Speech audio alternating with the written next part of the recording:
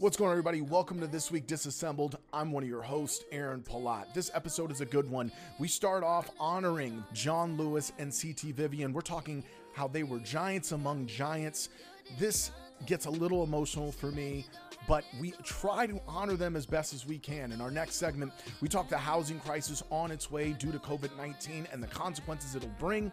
Then in our last segment, we talk about what's happening in Portland, Oregon, and how the Trump administration is sending in the Department of Homeland Security and how it represents fascism in its purest form. Jim goes off and is on a good one this week. All that and more on this episode of This Week Disassembled. Jim Heenahan, today is July 21st, 2020. How are you, my friend? Hanging in there. Hanging in there. Right? Kind of warm here. It was 97 the other day. Oh, I thought you were talking about how metaphorically it's warm and we're all lobsters in a boiling pot of water. I thought that's what you meant by it's warm. Dude, the Earth's on fire. I mean, let's just face it. Oh, so listen, let's just dive straight in. We have a really packed show today. Metaphorically, euphemistically, right, existentially. It's hot in it's every on single fire. way. On fire. Right. Let's dive straight into it. Before we get into our I think it's going to be a really good show, packed show. Let's go into our moment of disassembly from last week. I know you wanted to clarify a little bit between infection and fatality when we were talking about COVID-19 last week. Jim, the floor is yours, my friend.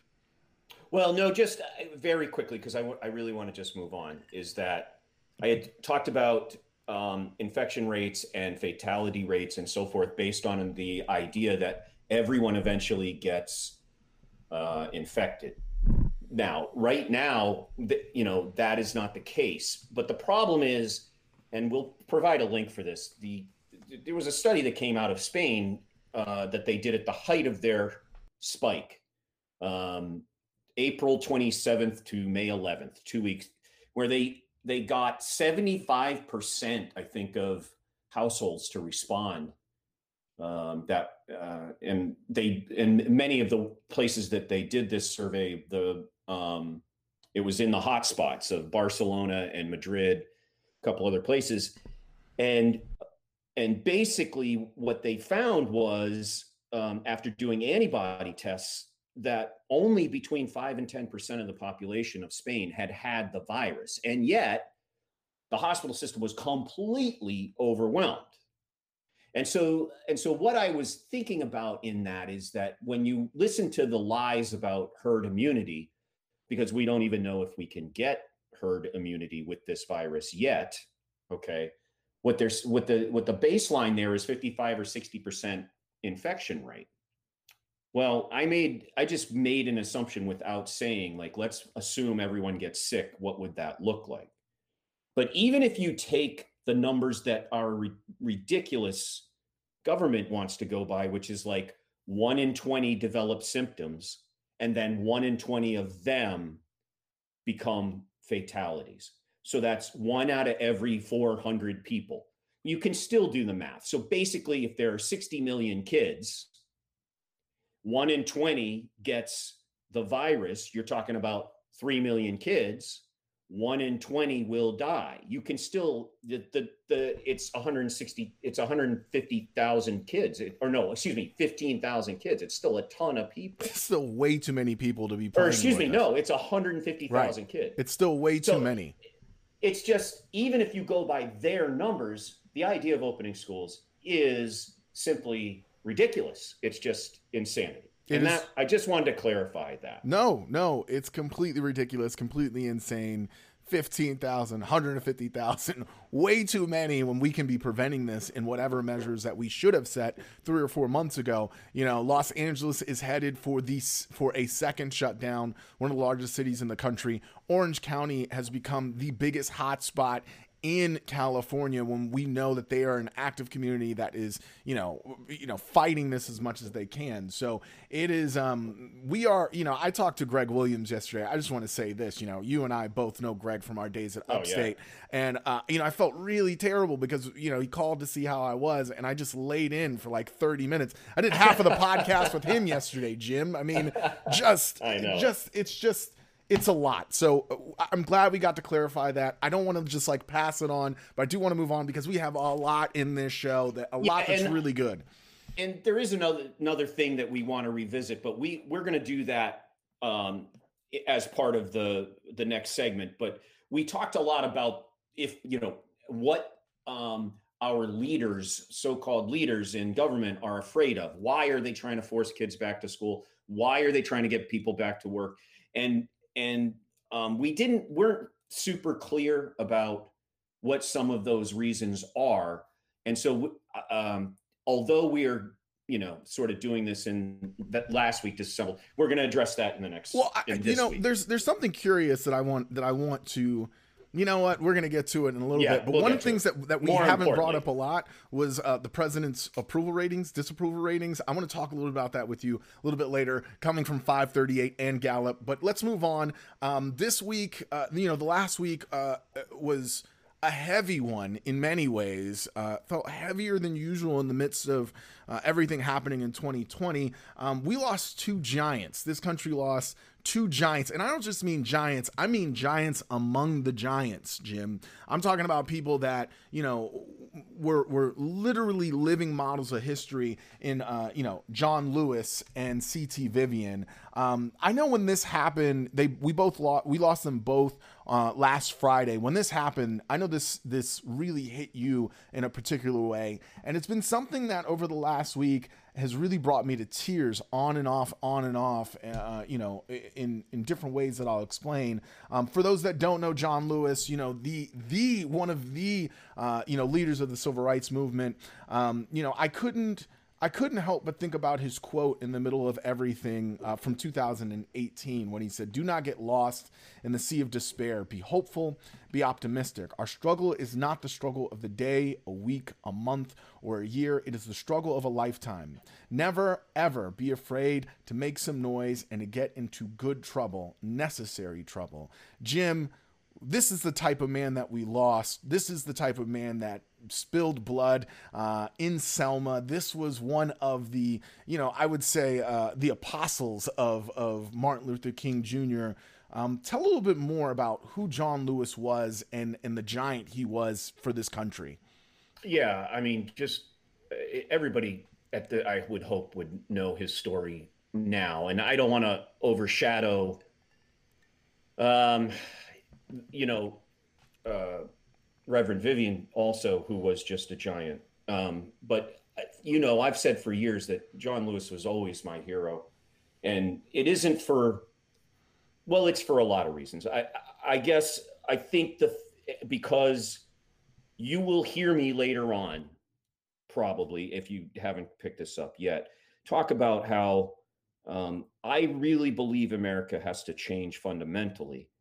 I think what I always loved about John Lewis was that he truly believed that, as Dr. King said, America could live up to its promise. Okay. And we're going to talk about that promise a little later on. And he never faltered from that. He always believed that. And I think there's a certain strength of character that I don't possess, maybe, or that many people don't possess, that would create an individual like John Lewis, who just said, no, we need to trudge the road of happy destiny. We need to keep on keeping on. And then the second thing, and this is related to that I think has always just left me speechless, is the picture of him being beaten by a state trooper with a baton for crossing the Pettus Bridge, trying to register people to vote. It's just so dumbfounding that he was almost murdered because he was just trying to help people register to vote. And I think when I look at that picture, and I don't look at it often, it comes up in my newsfeed, or I saw it a lot this week, and I don't seek it out. Because I think when I look at that picture, I try and think about what would I have been like in that moment. And I don't believe the times that created me were clearly different than the times that created John Lewis. But I don't think I could have remained steadfast or peaceful. I would have fought back, and I probably would have just gotten killed that day. Yeah. Um, so I think so for me, it's that kind of strength of character that is so rare that just has to be, regardless of if you agree or not, has to be recognized. And I think we're seeing that. I think the tragedy for me is that John Lewis, to his dying breath, was still fighting for the Voting Rights Act passed in 1965, for the Civil Rights Act passed in 63. He was still fighting for those things. But it also is why he has the strongest character of any, because he did do it his whole life. He was 23 or 24 years old when he spoke at the March on Washington. 23 years old, youngest man to speak there, last living member to speak there of that group. Yeah, John Lewis was my hero, still is. You know, John Lewis, C.T. Vivian. I was watching King Into the Wilderness. Yeah, that's some heavy stuff too.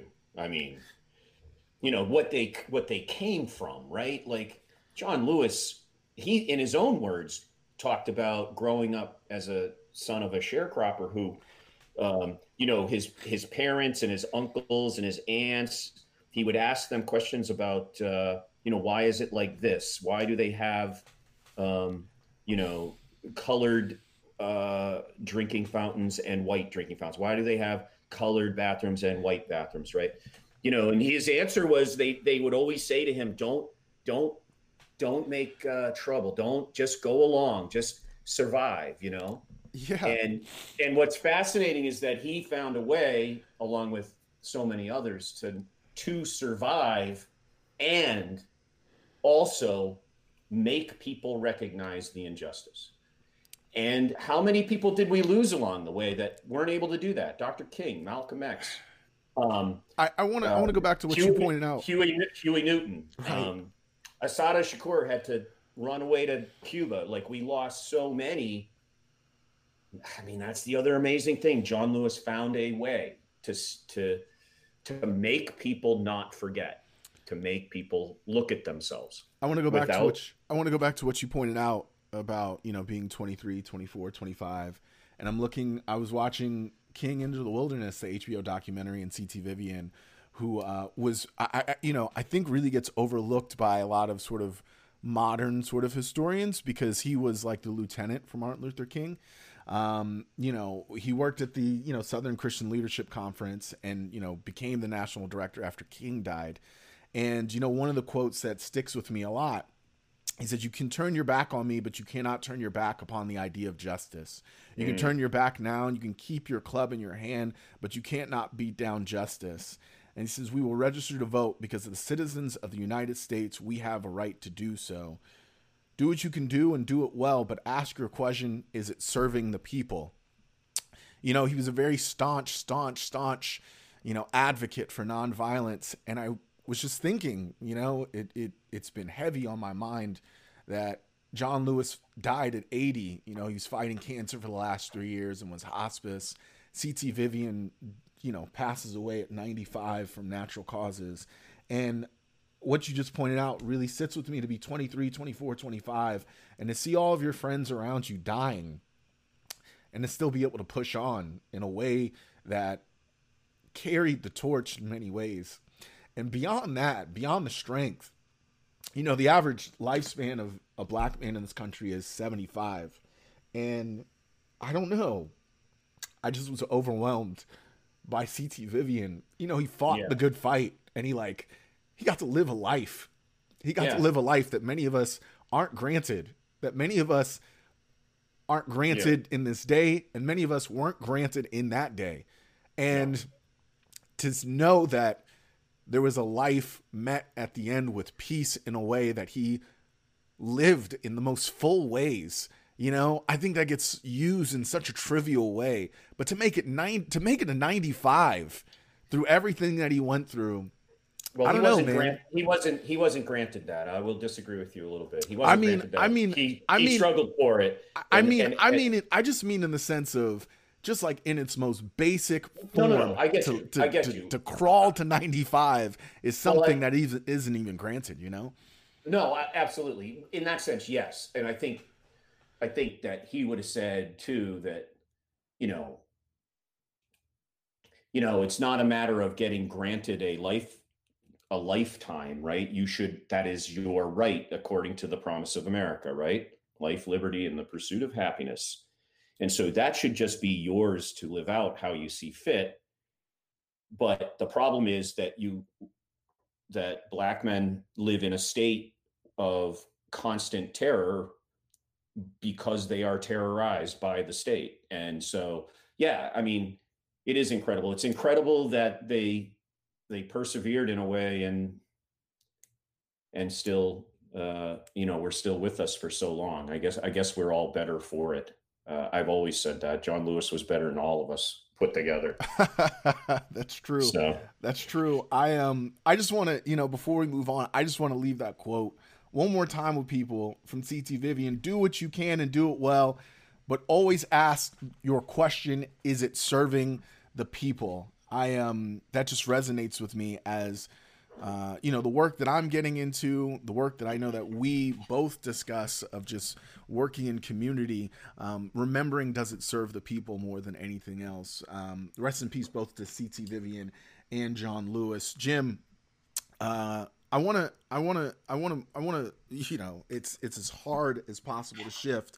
I want to move back into something happening this week because, it's July 21st. We are more than 3/4 of the way through the month. August is around the corner in this weird dystopian timeline where it feels like everything is flying by and everything is going by very slowly. Something happened at the beginning of this month that happens every month, and something is going to happen next month that happens at the beginning of every month, but something's going to be a little different going into August, and I want to talk about this. It is rent. Rent is due. Rent was due. Rent is going to be due. Mortgages are going to be due. And there's something uniquely happening in this country that isn't unique at all, Jim. We have been in the midst of a continual housing crisis in this country.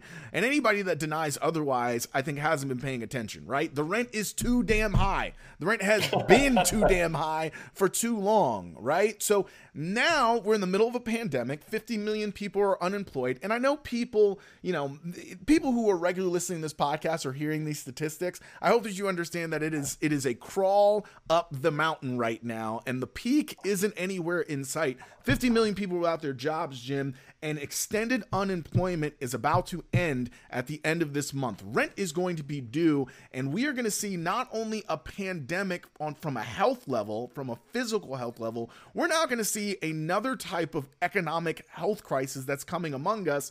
How bad is this, Jim? Because you and I have been talking about this the last few weeks, and I think the numbers are pretty astounding for what's going to come in the next month. Yeah, I mean, if you are interested, I mean, it's pretty simple. If you just Google, how many people missed their rent last month or something like that, it's just astounding. The last statistic I saw, I think, was 32% of people in June missed their rent or mortgage payment or whatever, or were 30 days behind, and so forth. And so, can I just add some context to that? Because in April, it was floating at 19-20% that 19% of Americans had made no housing payment at all during the first week of the month, and only 13% paid their rent or mortgage in full. Like that was in April, Jim. We're now at 1/3. Well, I mean, there is some endogeneity there. Like, if you didn't pay your rent in April, you're probably not paying it in May and June either. Chances are, because if you're out of work, you're out of work. I mean, there's nothing you can do. I think there's a couple of things here. I think that this speaks to the problem of gig economies, where people don't always have like a traditional job where they get laid off and go collect unemployment. A lot of people are working as like subcontractors, and you don't get benefits. They 1099 you got to take your own tax out. Like, so there is a lot of people out of work that don't register as out of work or are able to collect unemployment. Getting back to the rent thing, though, this is something is going to have to be done, or you're literally going to have families sitting on the curb across the street from the apartment that he used to live in. And because, there is absolutely no way to catch up. The problem is that it's not just home ownership or rentals, home rentals, like people renting places to live. The really big number, and this is not to lessen the suffering of people, but the really big number is the commercial real estate. Because if people can't work, they can't spend money. If they don't spend money, businesses can't pay their bills. Most businesses rent their space. It's insane. And so now you're going to have commercial real estate owners going to their banks and going, we can't repay the loan. And I don't remember if it was Bank of America or it was one of, and forgive me, I'll try and get the correct bank for you. But one of them had already set aside $10 billion anticipating mortgage default. Okay. So, and you just got to ask, right? Like, okay, you got $10 billion to set aside to cover your debt. How about you just forgive the loans? Okay. So I think it's really interesting you bring that up, right? Because I think about two things in this moment. One of these comes from The Atlantic that was talking about before the pandemic, half of U.S. renters were spending 30% of their income on housing already. So like, we're not even talking about the richest of the rich, whatever. Like, think about that in its most median level and its poorest level. 30%, Jim, 30% on housing alone. We're not talking about groceries. We're not talking about full utilities. We're talking about just housing in itself. So again, I want to point out the fact that between you saying what you just said, right, about banks already anticipating, and anybody who's watched The Big Short, look, I get it. It's a movie. It is basically housing crisis for dummies. I get it. It's an adult version of Schoolhouse Rock. But the fact that people were banking on loan defaults before, and now you have banks who are already preparing or we're already preparing for a potential disaster before the pandemic, there needs to be an understanding here that this is only going to be, again, we were already in a housing crisis. This is only going to be inflated. Yeah. And it's going to get worse. Like, if you expand this out, so if let's say that there's 30% of the households in America are in trouble, I mean, you're talking about 40 million households. Like 30, that's a lot of people. Right. Like I can't stress this enough. Like, there's about 130 million households in the United States. Right. So like 30% of that is around 40 million. So, and most of those are members of the BIPOC community. Yeah. It disproportionately targets people of color and poor working class people. Absolutely. And as we always said on this podcast, it's about class. Race is right at the center of class, right, in this country. Right. So yeah, we're talking about this is going to be a major problem. But and it's hard to even imagine this. This is kind of what we were talking about last week, like the difference between me and you and a billionaire, right? It's like exponentially more power resides with the billionaire just because of his money, right? It's the same with those of us that have to pay a mortgage or pay rent. That's a lot of money for us. These commercial real estate companies, though, these guys are the big boys, okay? They're collecting rents that are like, the amount of money is beyond belief. If they fail, banks will go under. Banks go under. That's how you get the Great Depression. And there needs to be an understanding here, too, of the direction we're headed in, because, I live in California. I don't know what they were doing there in Massachusetts, but I know that in California that they were setting in a moratorium on evictions, not a moratorium on rent, and a moratorium on evictions, right? So two unique things are happening in the midst of this that I don't think people understand. When those moratoriums are lifted, say it's August 1st, landlords aren't going to come to like apartment 6, apartment whatever and say, hey, where's August rent? They're going to say, where's the last 4 months of rent? And if you think people couldn't pay their rent in 1 month, what makes you think they're going to have 4 months back rent, right? The other thing that I think people aren't understanding about this process is just because there was a moratorium on evictions doesn't mean that there was a pause on the process in which evictions happen. So there are landlords across this country, thousands of them, that have already put in the documentation, that have already started the process, that on August 1st, knock, knock, knock, if you don't have that $5,000, $6,000, if you don't have that $3,000, $2,000, whatever, it's time for you to go. And guess what? I already started the paperwork, so it's time for you and your family to get up out of here. Yeah, it's going to get ugly, and businesses are going to fail. And, without direct intervention by the federal government, this isn't if, it's when. And that's part of the problem is like, they just printed $3 trillion, but 2/3 of it went to the richest corporations and organizations in the country. Ridiculous. And here's the problem with that. And I don't want to go down economics. Let's go. Here. Go ahead. But you got to understand why this is so vital.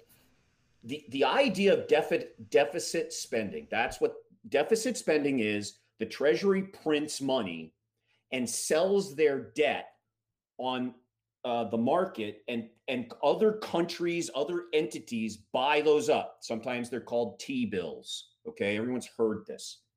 Those, they pay interest, and so people basically buy our debt, earn interest. It's like investing in a piece of land, in a house, except you don't really own anything other than the paper.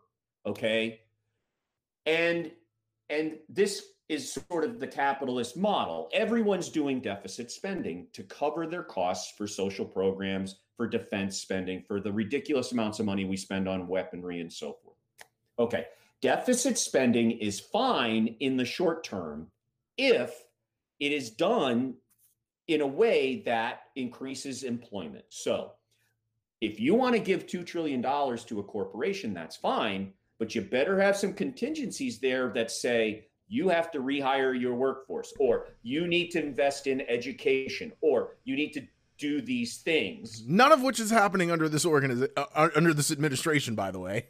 No. What corporations did is they took that $2 trillion, bought their stock back to pump the to inflate the price of it. Well, yeah, because that way the New York Stock Exchange all of a sudden would come back. Right. Okay. The thing that really kills this, though, is here you've got these $2 trillion that just disappears into the pockets of these corporations when people really need the help. The problem is if they had invested that money in infrastructure, you actually get more bang for your buck. It's like hitting twice. It's like getting 2 swings at a third strike, because not only can you put contingencies on these companies to say you need to hire people, people get hired, they earn money, they spend money, they pay their rent, they pay their mortgage, they go buy things, they order pizza. The pizza place down the corner stays in business. Poor people spend their money. Okay.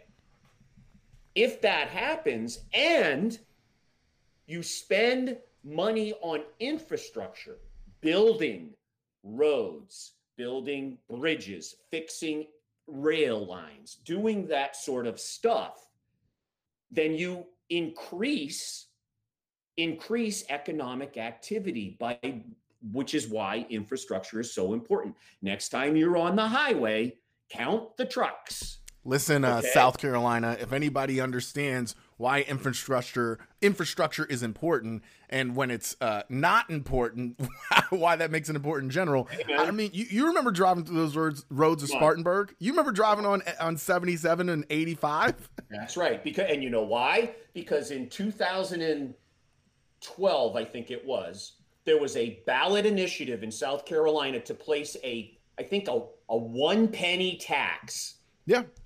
A 1 penny tax on income tax. Basically, I forget what it was. It added 1 penny to your income tax. It's really interesting. Because, when I was at Upstate, I was part of this group, 10 at the Top or whatever, where we had to sort of create these. And that was one of the initiatives that I actually brought to the table, because Fort Mill, York County had done that. They had called it pennies for progress, except they had thrown it on sales taxes.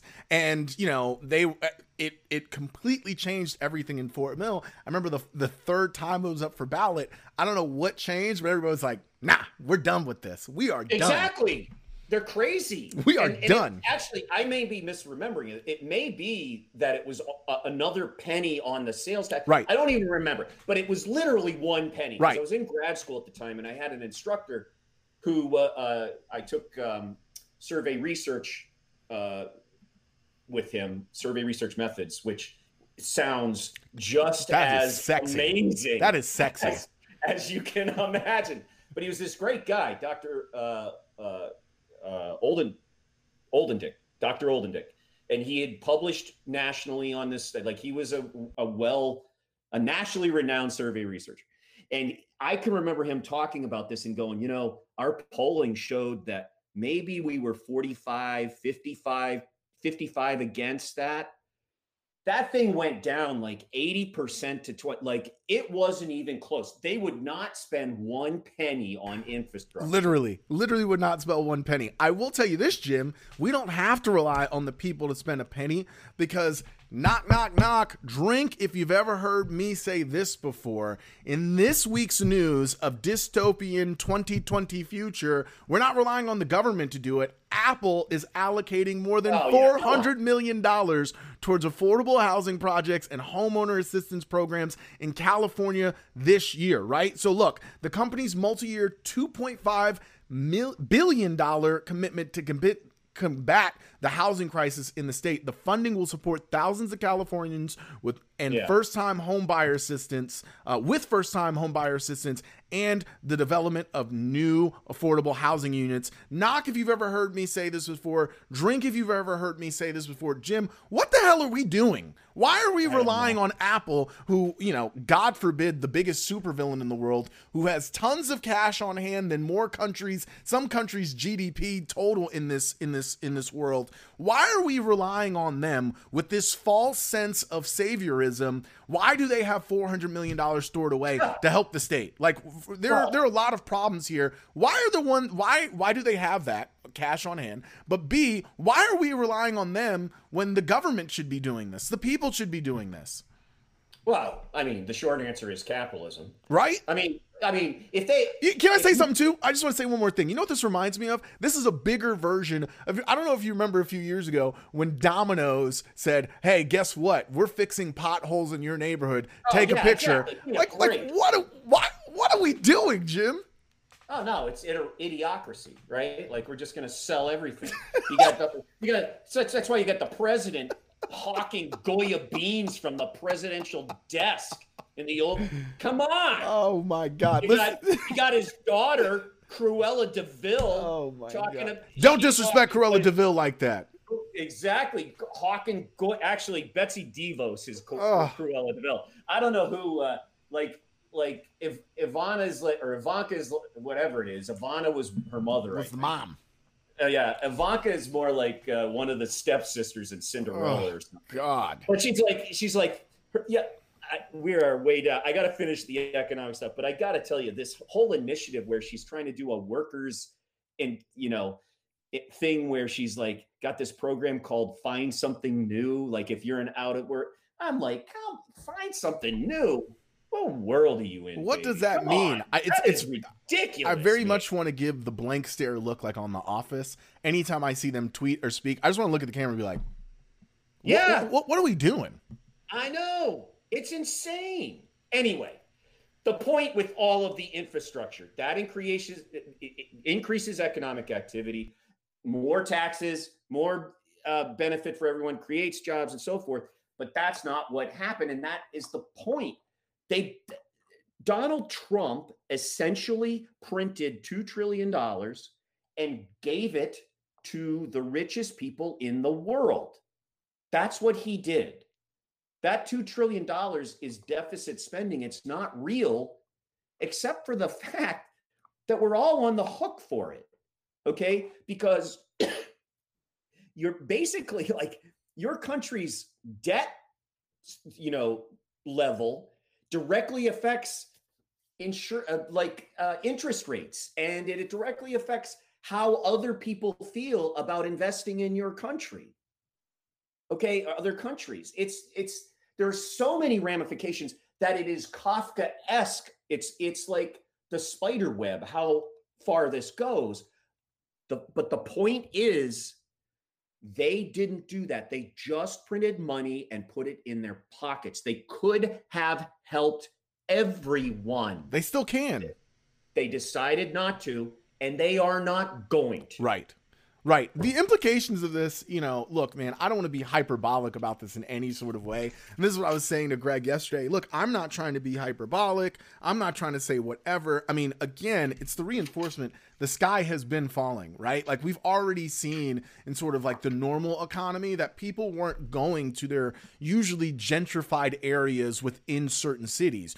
Whether it's San Diego or whatever, we weren't seeing, interest in downtown high rises. I live in San Diego where there are tons of high rises that aren't being sold. They're not being bought off. You look at places, one of the things that's really similar between San Diego and New York, over 60% of the high rises in this city are not owned by the people that live here, right? And that's a whole different conversation. But we're now seeing even more a lack of interest in new development in these major cities that was already happening. Jim, we are in a consistent flux, it seems, of the next housing crisis since 2008. The implications of this are huge, are they not?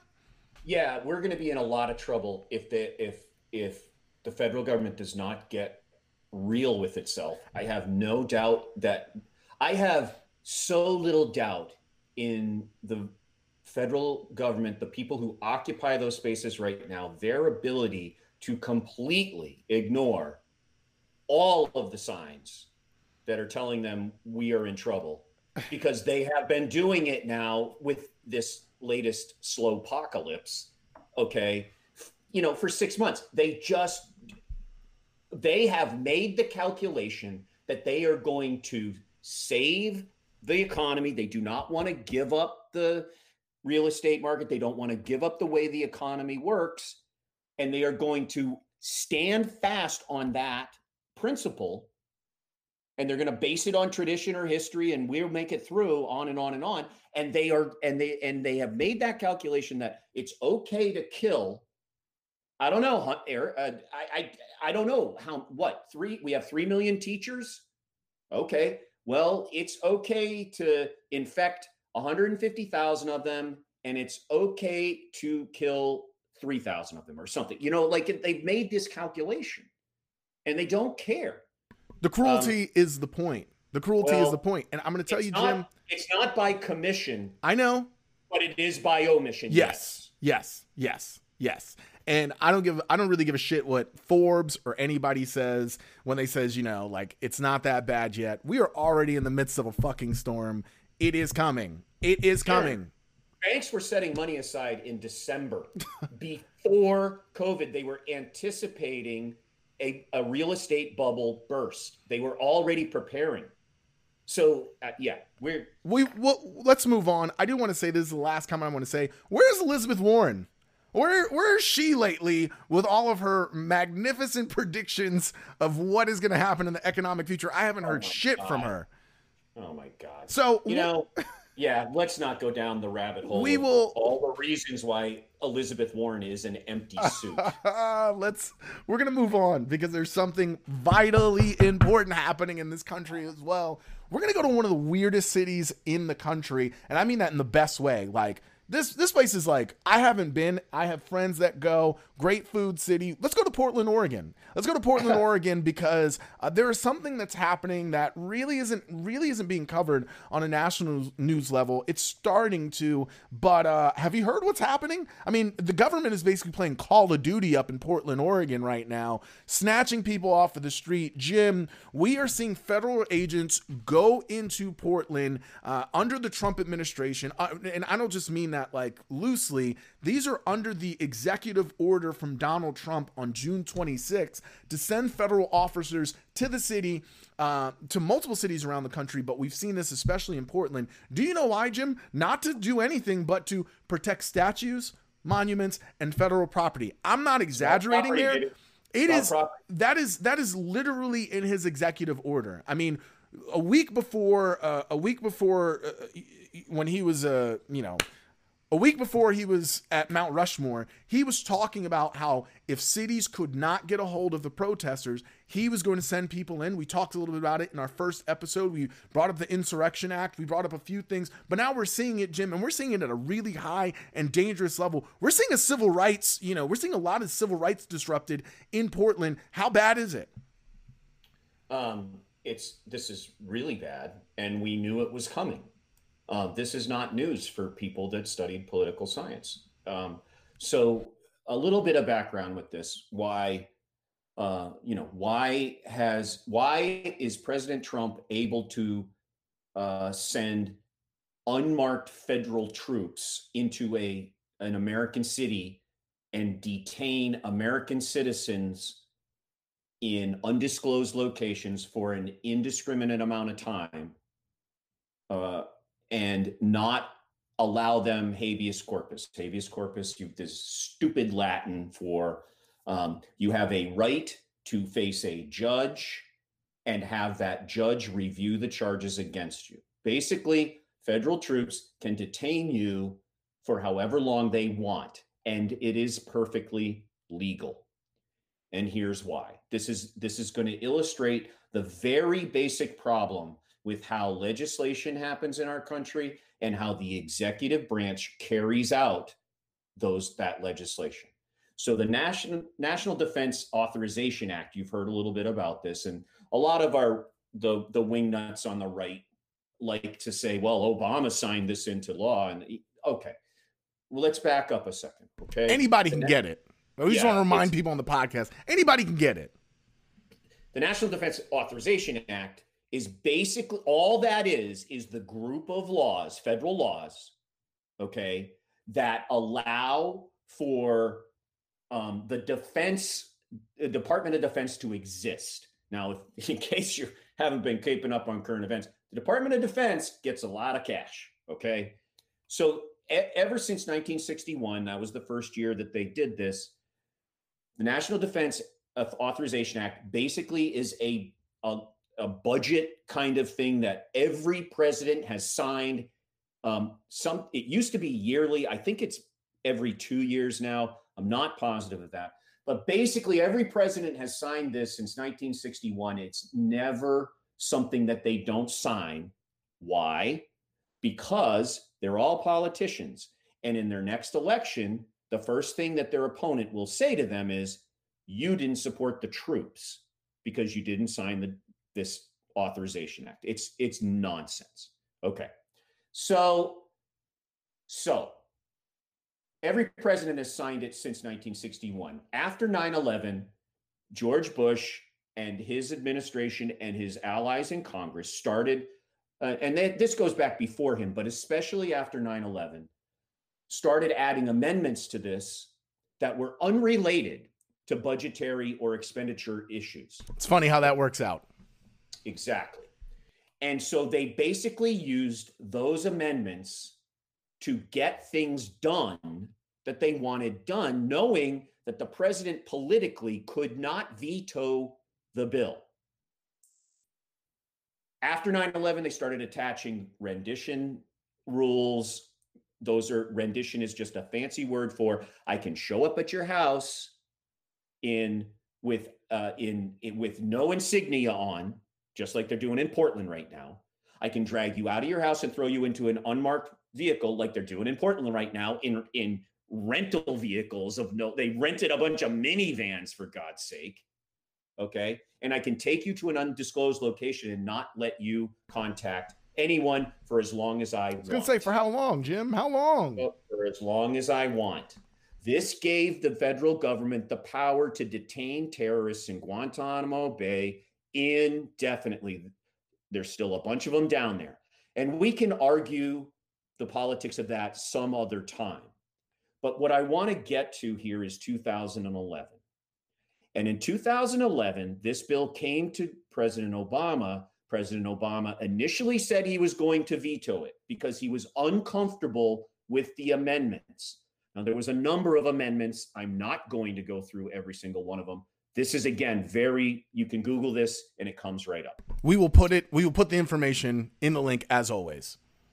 Basically, the amendments that existed in the 2011 version of the National Defense Authorization Act allowed the executive branch, the Justice Department, Homeland Security, and all the departments down through there. So you're talking about ATF, you're talking about FBI, you're talking about ICE, you're talking about all of the alphabet soup of internal security forces in the United States, in our democracy, because we need a lot of them apparently, okay, now have the authority to go anywhere they want. So there were no geographic limitations on this, and detain anyone they want. There was no presumption involved in detainment, meaning I don't have to show probable cause.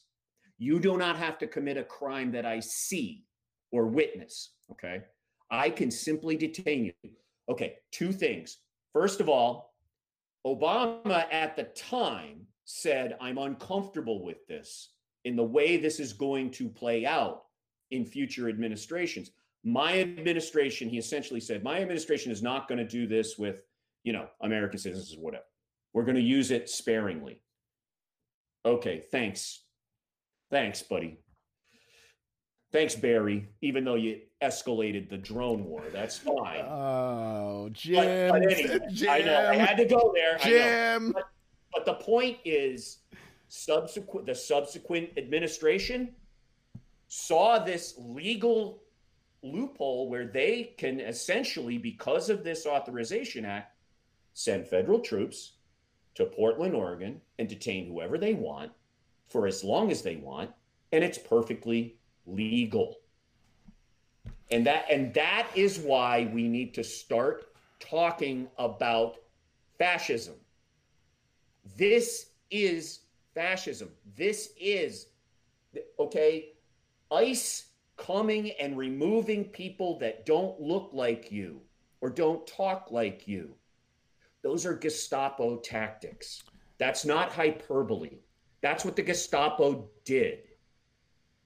Jim, I also want to say this too. I think it's really unique because I think what people may be missing right now, and I think what you're brilliantly emphasizing, is how we get to these moments, right? And how these fascist movements start in the middle of moments that don't seem overly fascist, right? Like, exactly. We look who was gonna oppose rendition in 2001, man? Right. After 9/11, who is gonna look at anything in the country and say, it's a really, really interesting moment, because there are many people around this country that, in many ways, I'm not going to say justifiably, I'm empathetic to, right? When the Patriot Act comes in, everybody's saying, I will give up whatever it takes to feel safe, right? It's really interesting to see how these moments start in sort of the least likely, quote, air quote, fascist moments, but looking where we are now. And I think what people need to understand why this is overly dangerous in many ways, we are seeing the Department of Homeland Security. So like you said, ICE, we're seeing Border Patrol. We are seeing, the newest rendition of the Power Rangers, BORTAC, and anybody who doesn't understand anything about them, Border Patrol Tactical Unit. I want to read the first few sentences off of their website.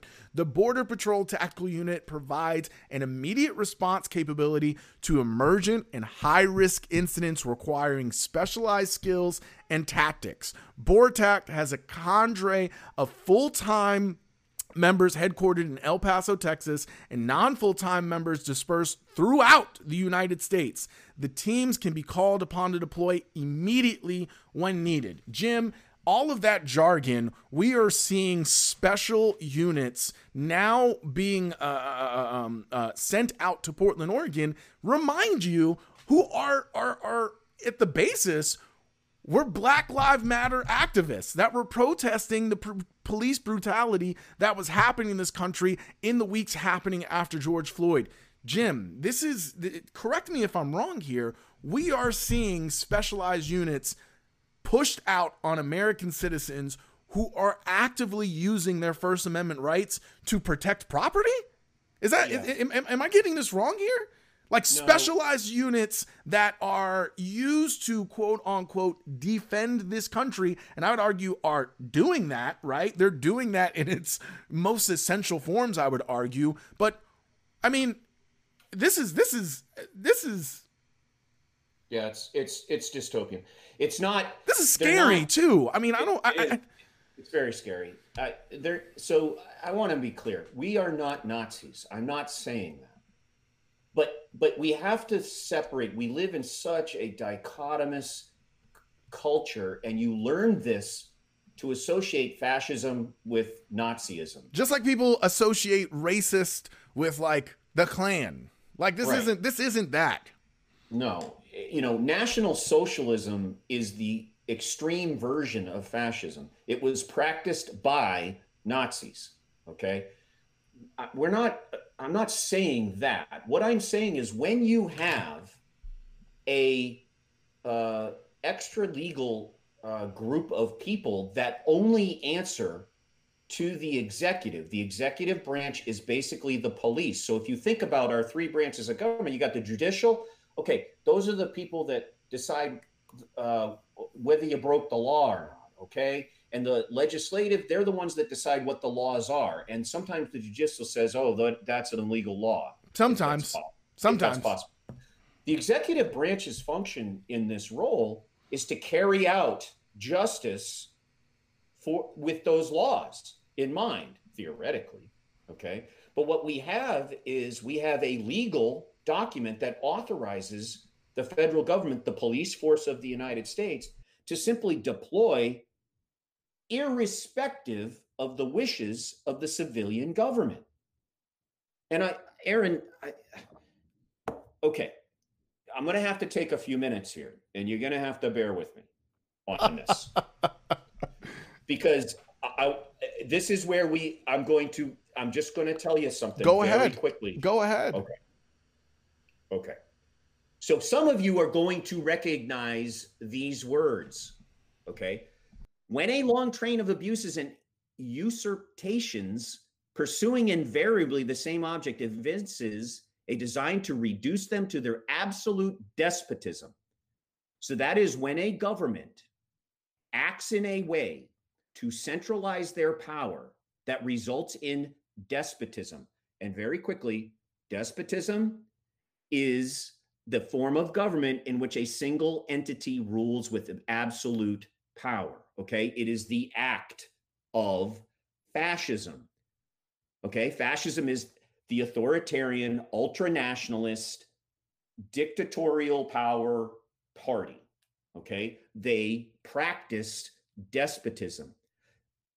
The idea that the single entity of the executive can send forces to Portland separate from the civilian government is very powerful. And the reason is because that is precisely the mythology that this country was founded on.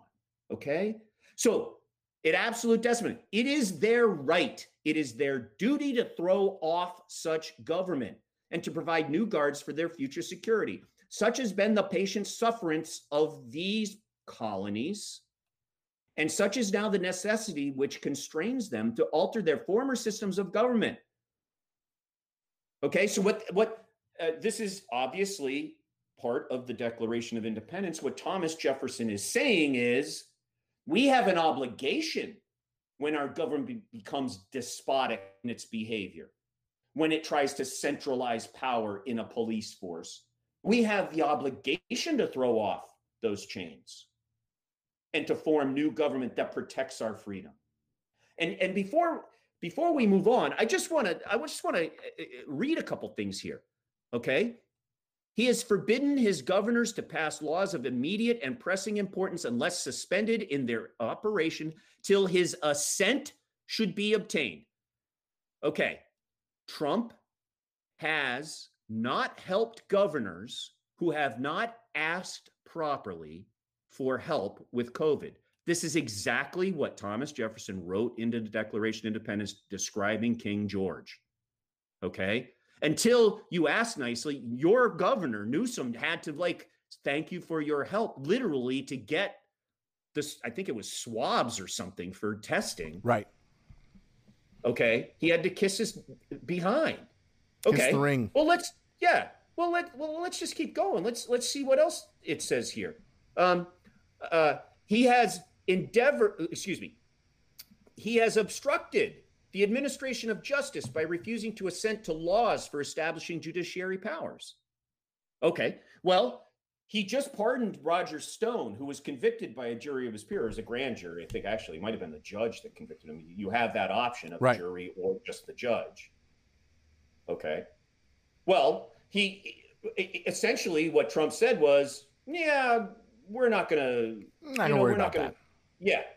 We're not going to worry about that. Okay? And he used the power of the presidency to obstruct justice during the investigation. And right. Honestly, I happen to think the investigation was a dog and pony show. That's another discussion. but the fact is he did obstruct it. Right. Okay. Well, that's also one of the things that Thomas Jefferson wanted to bring up against King George. Okay. This doesn't, it goes on and on here with some of the sort of,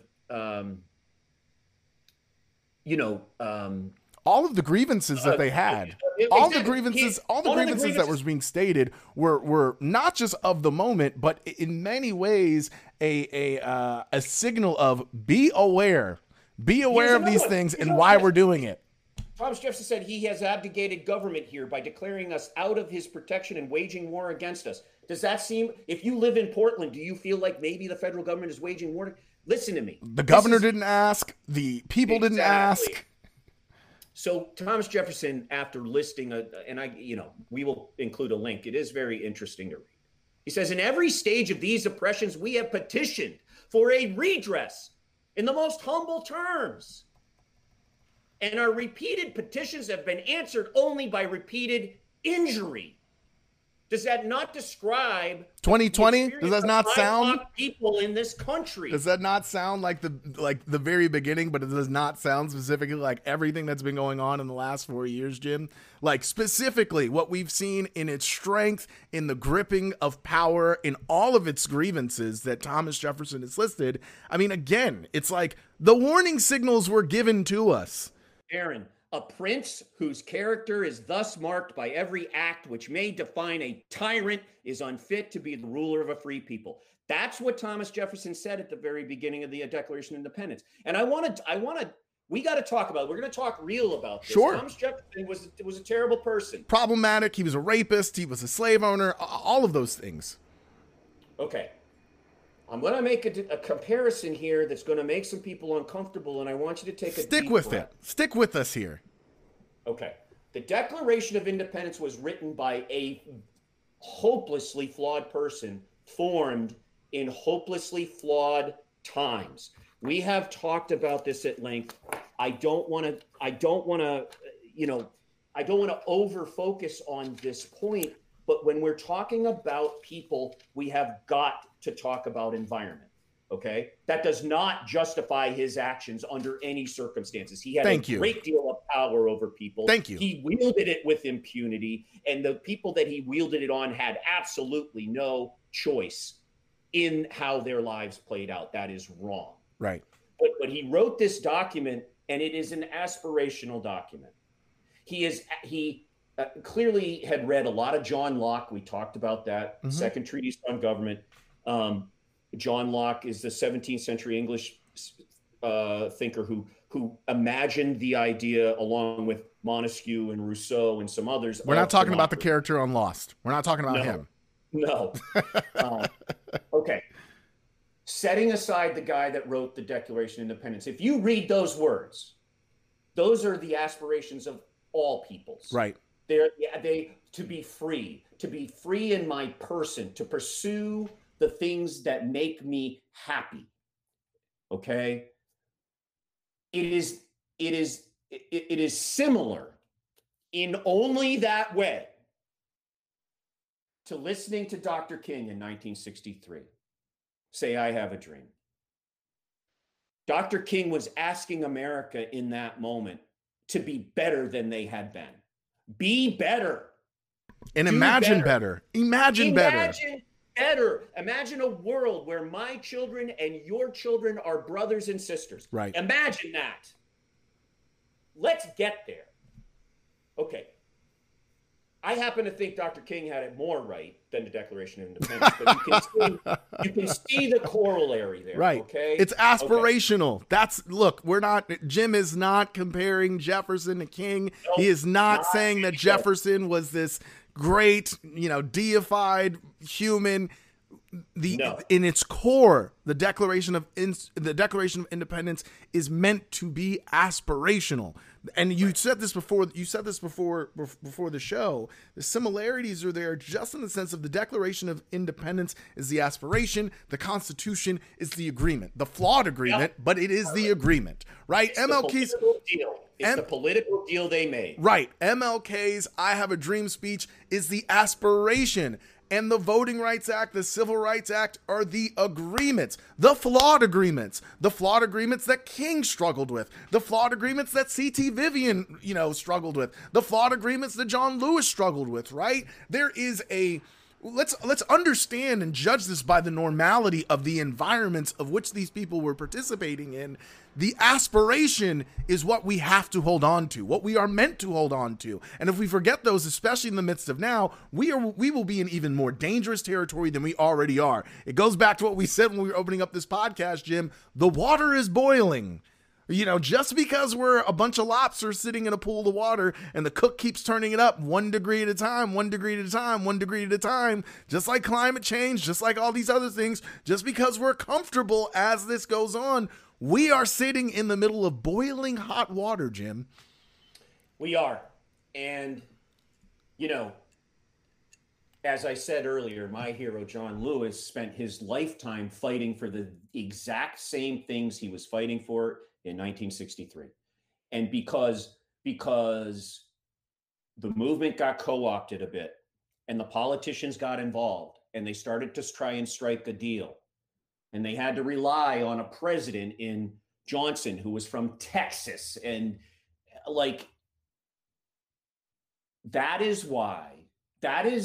okay, let's just talk real. That's the difference between you and me and liberals in this country. Okay. I saw a great meme on this. I'm going to paraphrase it because I'm going to get it wrong. But basically, liberals look at Trump and they go, well, he doesn't represent America. We need a new president. Oh, okay. Here's the difference. I look at Trump and I go, oh, no, he is America. Him and all his fascist enablers and Myrtle the Turtle, leader of the Senate. Mitch McConnell, all of them. Okay. Nancy Pelosi, who's waiting to fall down dead and won't debate her. Oh my God. Her BIPOC opponent in California. Yeah. Okay. Who she's enriched herself in government. Don't even get me going on Pelosi. Talk about tone deaf. Tone deaf doesn't even say it. Okay. What I'm saying, breathe. I always do. Breathe. I know. The point is, okay, we need to hold on to the idea, no matter what the cost, that it is okay to reimagine government, to reimagine economy. It will be painful. It will be difficult. But it's not going to be more painful or difficult than what we are living through right now. And it's always been painful. It's always been difficult. Because that is the point. Right. Our government doesn't work except for the very rich. It just doesn't, Aaron. Jim. And enough's enough.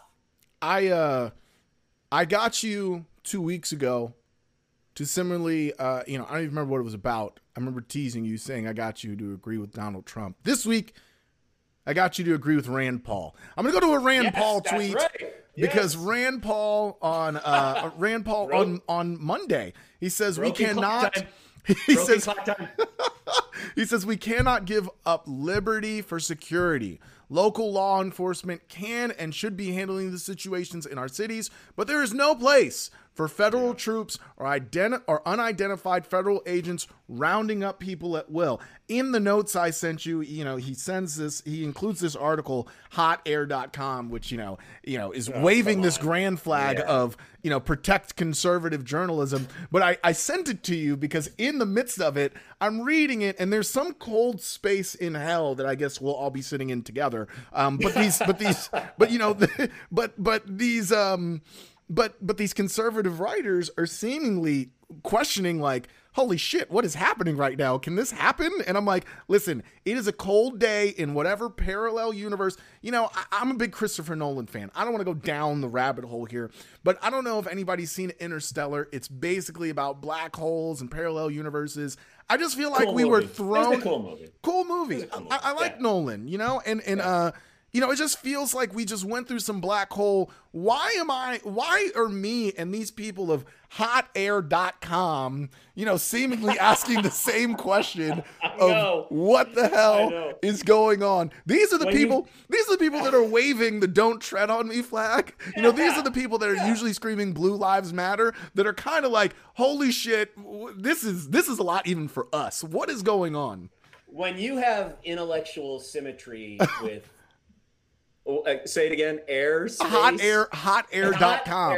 Hotair.com. Yeah, I want to make sure I get that one right. Shout out to those guys. Man, you are through the looking glass. When that happens, my God. And look, man, let me say this too. Anything Rand Paul says isn't worth. I couldn't just stop. I don't. What Rand Paul says means nothing to me, right? And obviously, the depth of whatever this means or whatever it means for his political career, I don't really give a shit. But the fact that he and I are uttering the same sentence, and these people who probably last month were saying Blue Lives Matter are now saying, holy shit, we kind of have a problem here. Something is wrong. And I do want to say this again, man, because, anybody. Where are the Bundys? They occupied a friggin' park because of federal overreach. Right? They wanted to shoot federal officers in Texas because they wouldn't let them graze their cattle on public land. Right. Shouldn't they be in their dualies on their way to port? Shouldn't they be on their dualies pulling their fifth wheel? God. I just got real stereotypical. I'm gonna get a message from Fonda on that one. You are. I don't care. Shouldn't they be in their dualies on their way to Portland, pulling their fifth wheel? Jim, come on. Jim, I'm telling you, man, I am. Occupy Portland. Bundy. I don't want to be hyperbolic here because I don't want people to think, look, no disrespect. This is not pod safe. No. Disrespect. Well, no, what I'm about to say, that is all the disrespect. I just mean in the sense of I don't want people to think, this is what I mean by no disrespect. I don't want people to think that, this is not Pod Save America, right? Like we are not angry like as an act. We're not trying to be hyperbolic here in the sense of because it brings in people and we want to like flame white neoliberalism I don't care. But I do want to say this, this isn't for show. This isn't hyperbolic in any sense. Jim, this is dangerous. And I'm not. We're making jokes, but this is a very, very big step. And I want to teeter-totter the line here, Jim. I'm not trying to say that. I'm not trying to, create a fallacy here in any form of a slippery slope or anything. This really does feel like a litmus test, Jim. This really does feel like a litmus test in what's happening in Portland for the potentiality of it happening in other places. Well, look, the administration was asked. Keith, is it Keith, I think, or Ken Kuseni, said that we're going to tell you who he is. I don't remember. I'll have to look it up. I forget. But he's the person that they contacted about this federal government. I want to say he's secretary or assistant secretary to maybe Homeland Security or something. I don't know. I can't keep them all straight. Anyway, he said, oh, no, we're definitely have federal troops in Portland, and we're planning on rolling this out to other cities. Like they're not even trying to hide it. They're like celebrating it. Yeah, this is what we're going to do. It's ridiculous. I know. Ken Cusinelli Cusinelli, excuse me. Yeah, I don't know, Jim. I just think that, this is something that I really wanted to talk about this week, something I know we both want to talk about this week, because it just seems almost insane that this isn't being spoken about on a larger level. And I'm going to say shout out to Portland.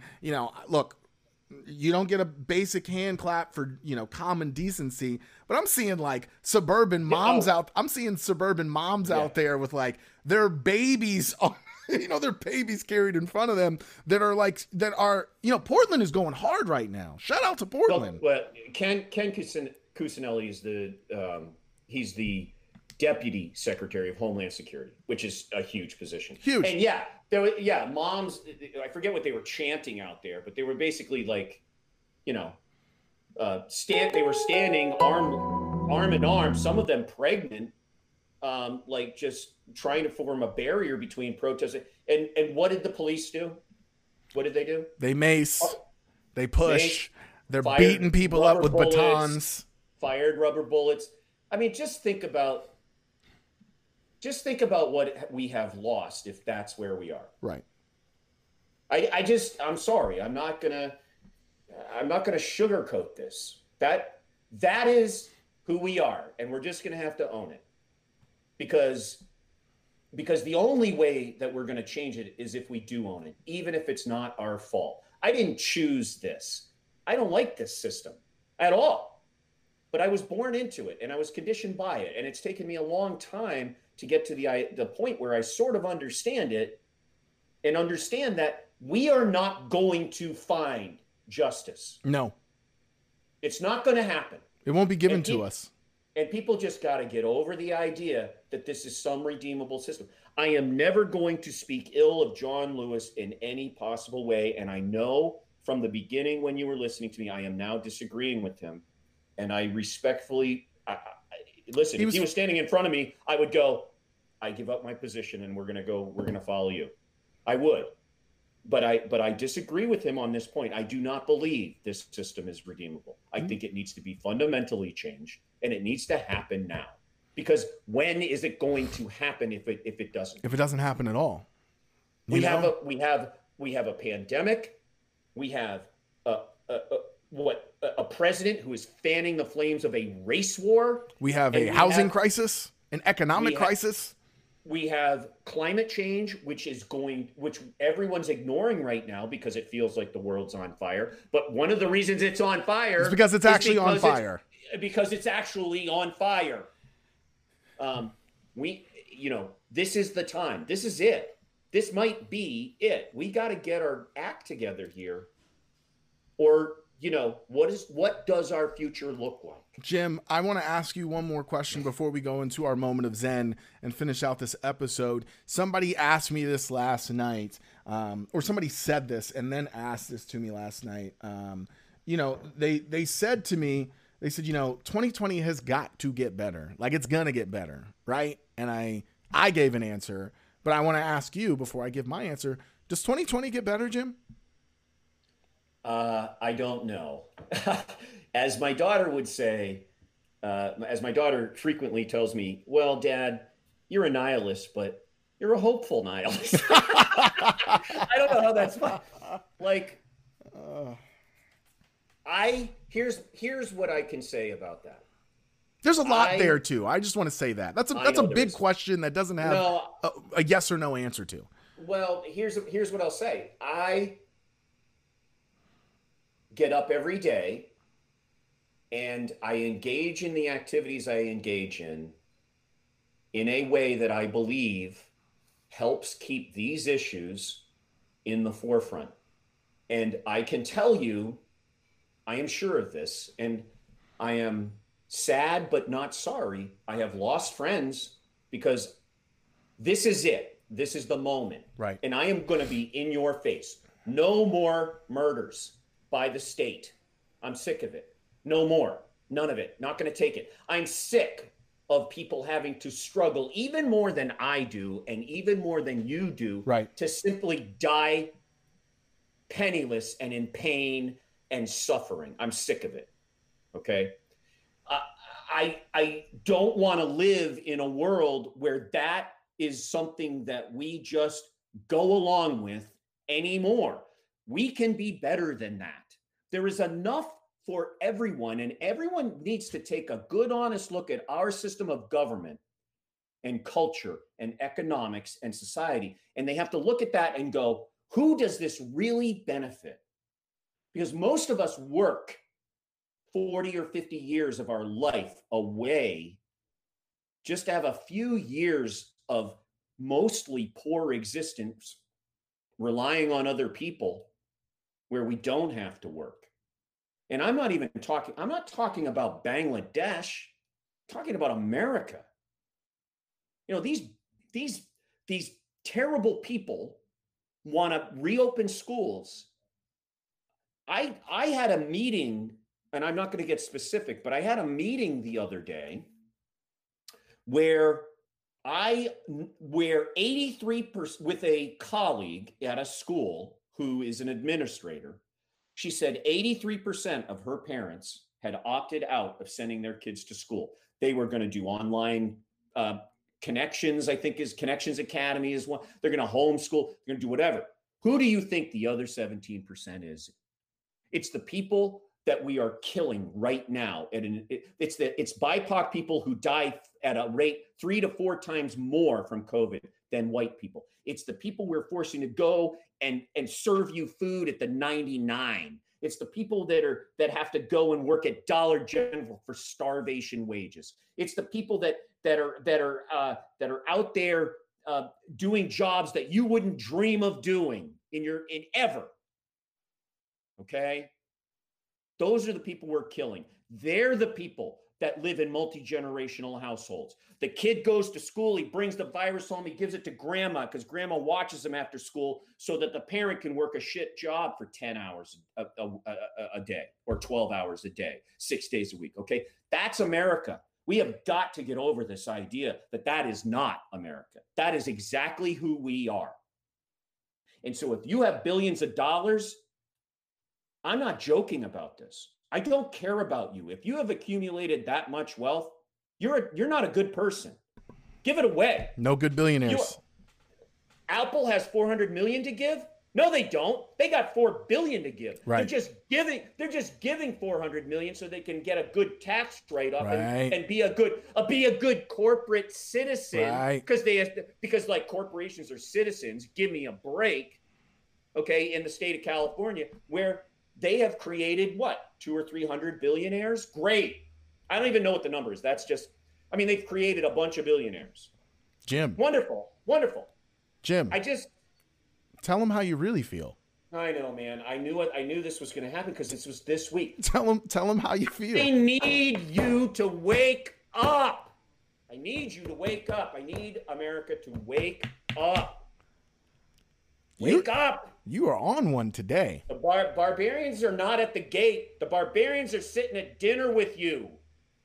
You are on one today, Jim. I'm sorry. I'm sorry. It's all good. Step too far. No. When you want to send your Gestapo into an American city where the mayor and the governor of that state says we don't need you, and you want to create a riot, we are not America anymore. We're someone else.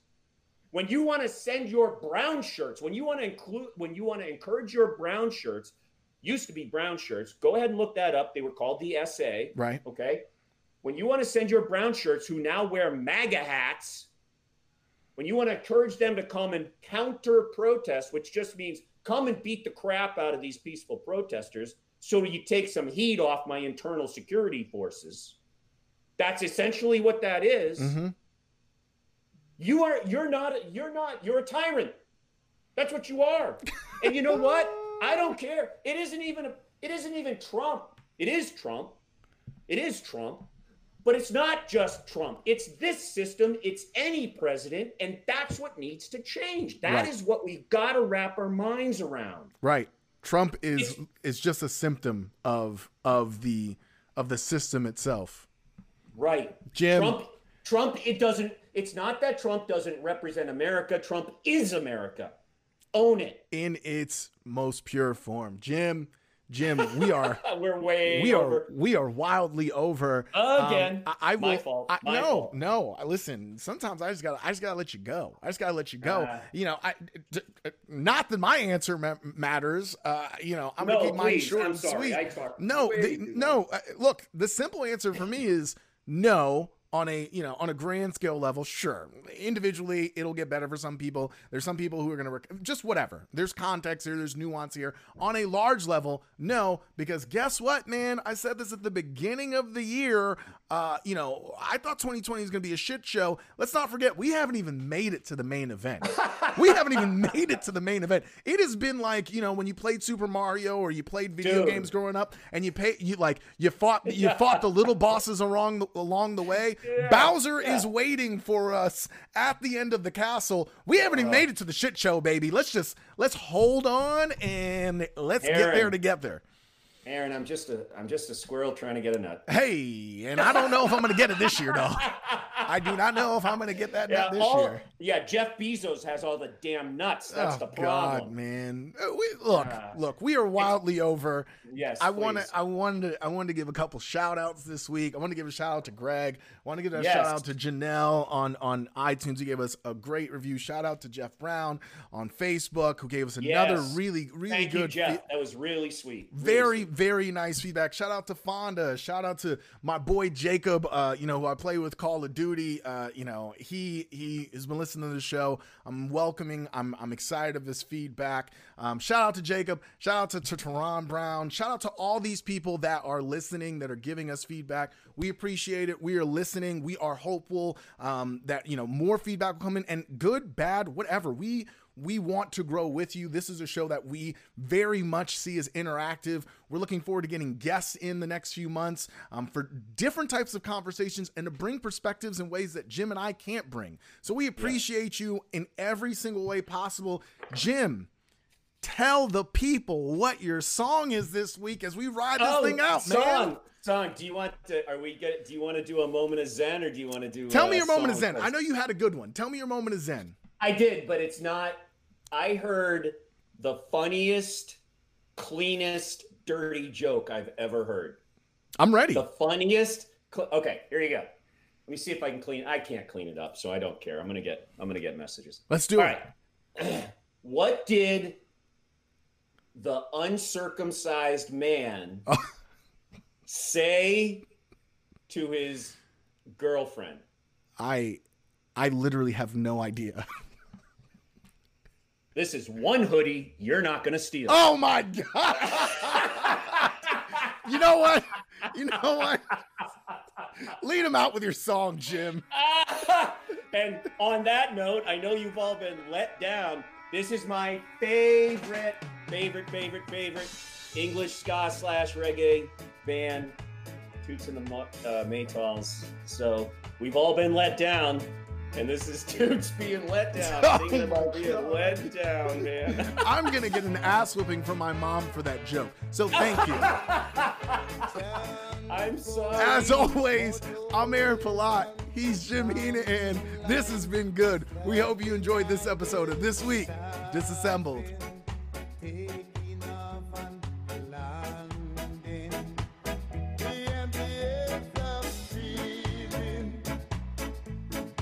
Bye.